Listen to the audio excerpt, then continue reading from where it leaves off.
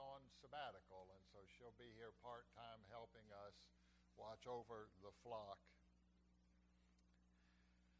The headlines, many of them very grim, some from the Middle East, some from South Carolina and other places, have drawn me to a peculiar little book in the Old Testament called Jonah.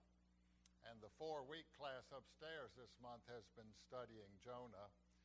Jonah is the prophet whom, when God called him, he went the other way and he ran away. For God said, I want you to go to Nineveh, which is to say the city of his worst enemy. So Jonah goes the other way, and you remember the fish story that he gets turned around and brought home. And so he finally shows up in Nineveh. The word of the Lord came to Jonah a second time, saying, Get up and go to Nineveh, that great city. Proclaim to it the message I tell you. So Jonah set out and went to Nineveh according to the word of the Lord. Now Nineveh was an exceedingly large city, 3 days' walk across.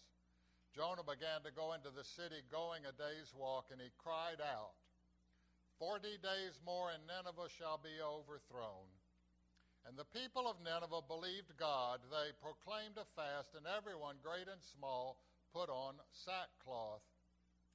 A rabbi friend of mine points out that Jonah is the only prophet in the scriptures who has success, and it's a group of Gentiles who listen to him. And this is Jonah's reaction. This is our lesson for this morning. When God saw what they did, how they turned the people of Nineveh from their evil ways, God changed his mind about the calamity that he said he would bring upon them, and he did not do it. But this was very displeasing to Jonah, and he became angry, and he prayed to the Lord, O Lord, is not this what I said while I was still in my own country? That is why I fled to Tarshish at the beginning, for I knew that you are a God gracious and merciful, slow to anger and abounding in steadfast love, and ready to relent from punishing.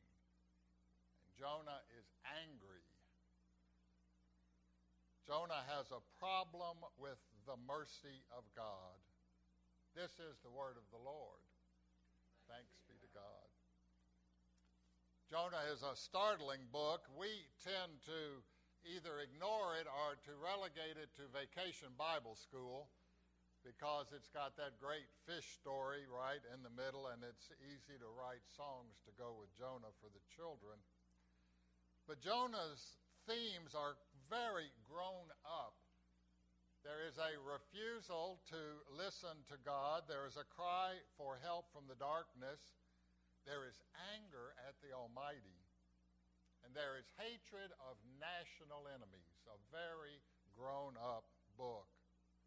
All of these are found wrapped in a story of a strange prophet who kept wanting to go the other way. The background is like this. There was this story in the Jewish community about Jonah dating back to 750 BC and Jeroboam II. You remember Jeroboam II. 250 years later, an unknown author picks that story up to speak to his people. Now it is 500 BC, and they have been taken off to exile in Babylon, and then they have come home again. So it's like taking a story of Paul Revere or a story of Johnny Appleseed or even Christopher Columbus, and then reworking that story to talk to the current setting. They recognize the name and they know one or two of the details. The setting is this, that the people are deeply angry for God carrying them off to exile. Yes, they have been brought home, but they are not particularly grateful, for Jerusalem is in ruins and the temple is gone. And there is this incredible distrust for all things other than their own homeland and their own people. It is a circle the wagons mentality in Jerusalem.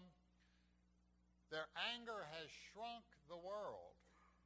Their anger has shrunk God down to God is for us and God is against everybody else. Build the walls, lock the door, and kick all the foreigners out. Jerusalem for the Jews. And if you want to know more, read Nehemiah or Ezra to see how angry they were at all foreigners. So into this jingoistic and narrow nationalism, our author comes and he decides to retell an ancient story about a guy whom God did send to Nineveh.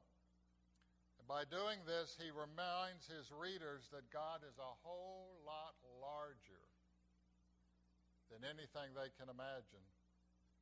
The author tells the story at a time when no one wants to hear anything about those awful people in Assyria. Al Wynn was the president of Louisville Seminary when I was a student there. A few years later, he came to Richmond and was a pastor at Second Presbyterian Church. And he told us this story. As a young man, he was a professor down in Alabama at Stillman College. And he and his family lived on the white side of town. In 1960s Alabama, there were two sides of town, and it was very clear under segregation. They went to a very ordinary, run-of-the-mill Presbyterian church. Now, Alabama at that point was beginning to be in incredible turmoil, and Montgomery and Selma and Birmingham were in the headlines as civil rights marchers asked for their place in the larger community. The white folk were angry, they were defensive.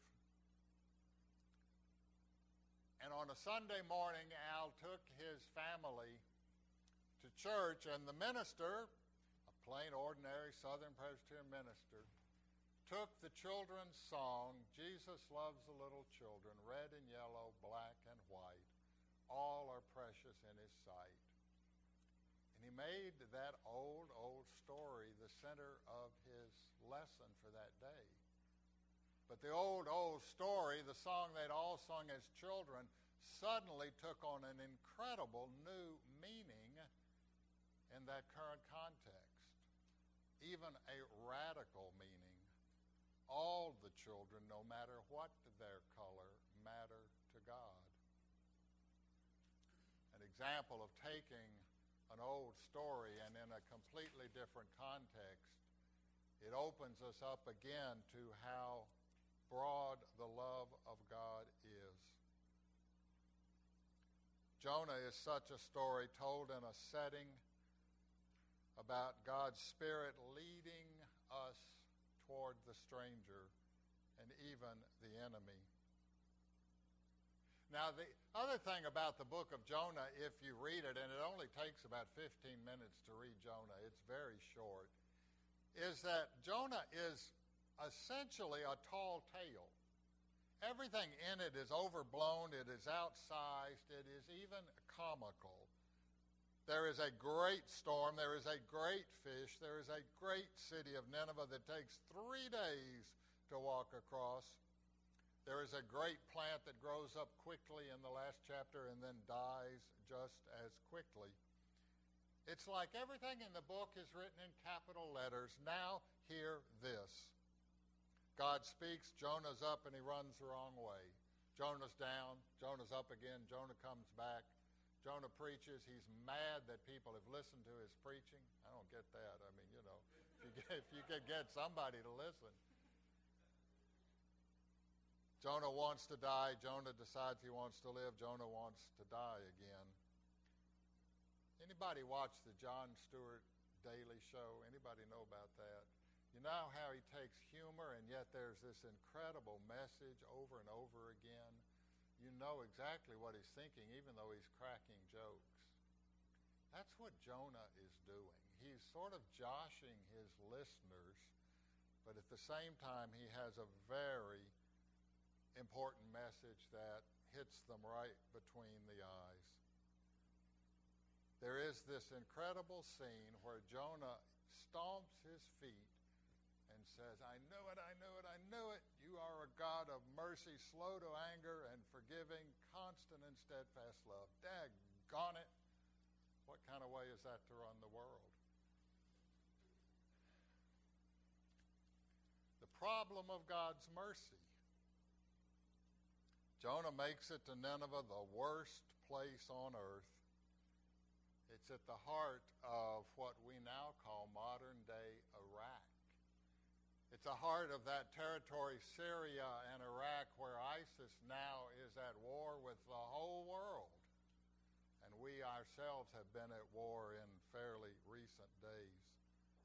Jonah arrives in the hated city full of people that he cannot stand, and he mutters. I don't think he shouts out. I think he mutters. 40 more days and this city will be overthrown. 40 more days and this city will be over. He doesn't want them to hear. He does not want them to repent. He wants them destroyed.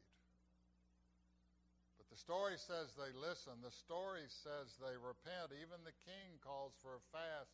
He tells all the people to wear sackcloth and ashes. He even tells the cows to wear sackcloth and ashes. This is, making fun that foreigners also can repent and turn to God. And Jonah blows a gasket at God's mercy. By making things way too big, the author wants to hold up the reader's own prejudice and narrowness in broad daylight. We want God to be merciful to us, and we don't want God to be merciful to anybody else. We want God to love us. We don't want God to love our enemies. Then we've got to find a different book to read. For God is merciful, patient, forgiving. God puts his glad news out for all.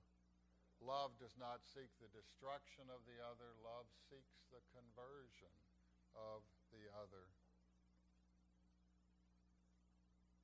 So our headlines tell us of bombings in synagogues and mosques and war. Our headlines tell us of guns in a church basement in Charleston, South Carolina. And the startling response of that congregation and indeed the whole city of Charleston. And the story of Jonah reminds us that we are not here to divide the world into good guys and bad guys. We're the good guys, and to hell with everybody else. We are here to serve a God whose mercy is startling, who tells us to pray even for our enemies.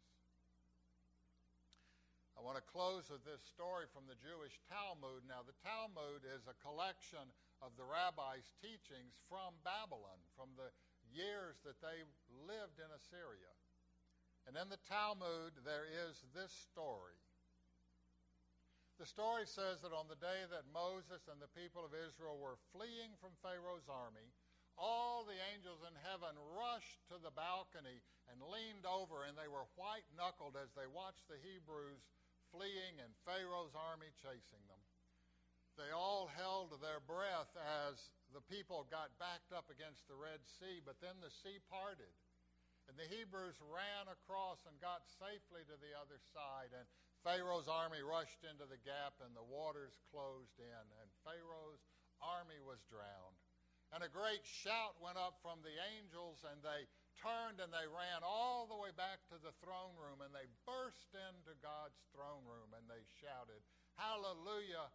The Hebrews are safe, Moses is safe, and Pharaoh's army is drowned." And there sat God on the throne, and there were tears on the face of God. And God said, "How can I rejoice? Are not the Egyptians my children too?" And this is in a Jewish book.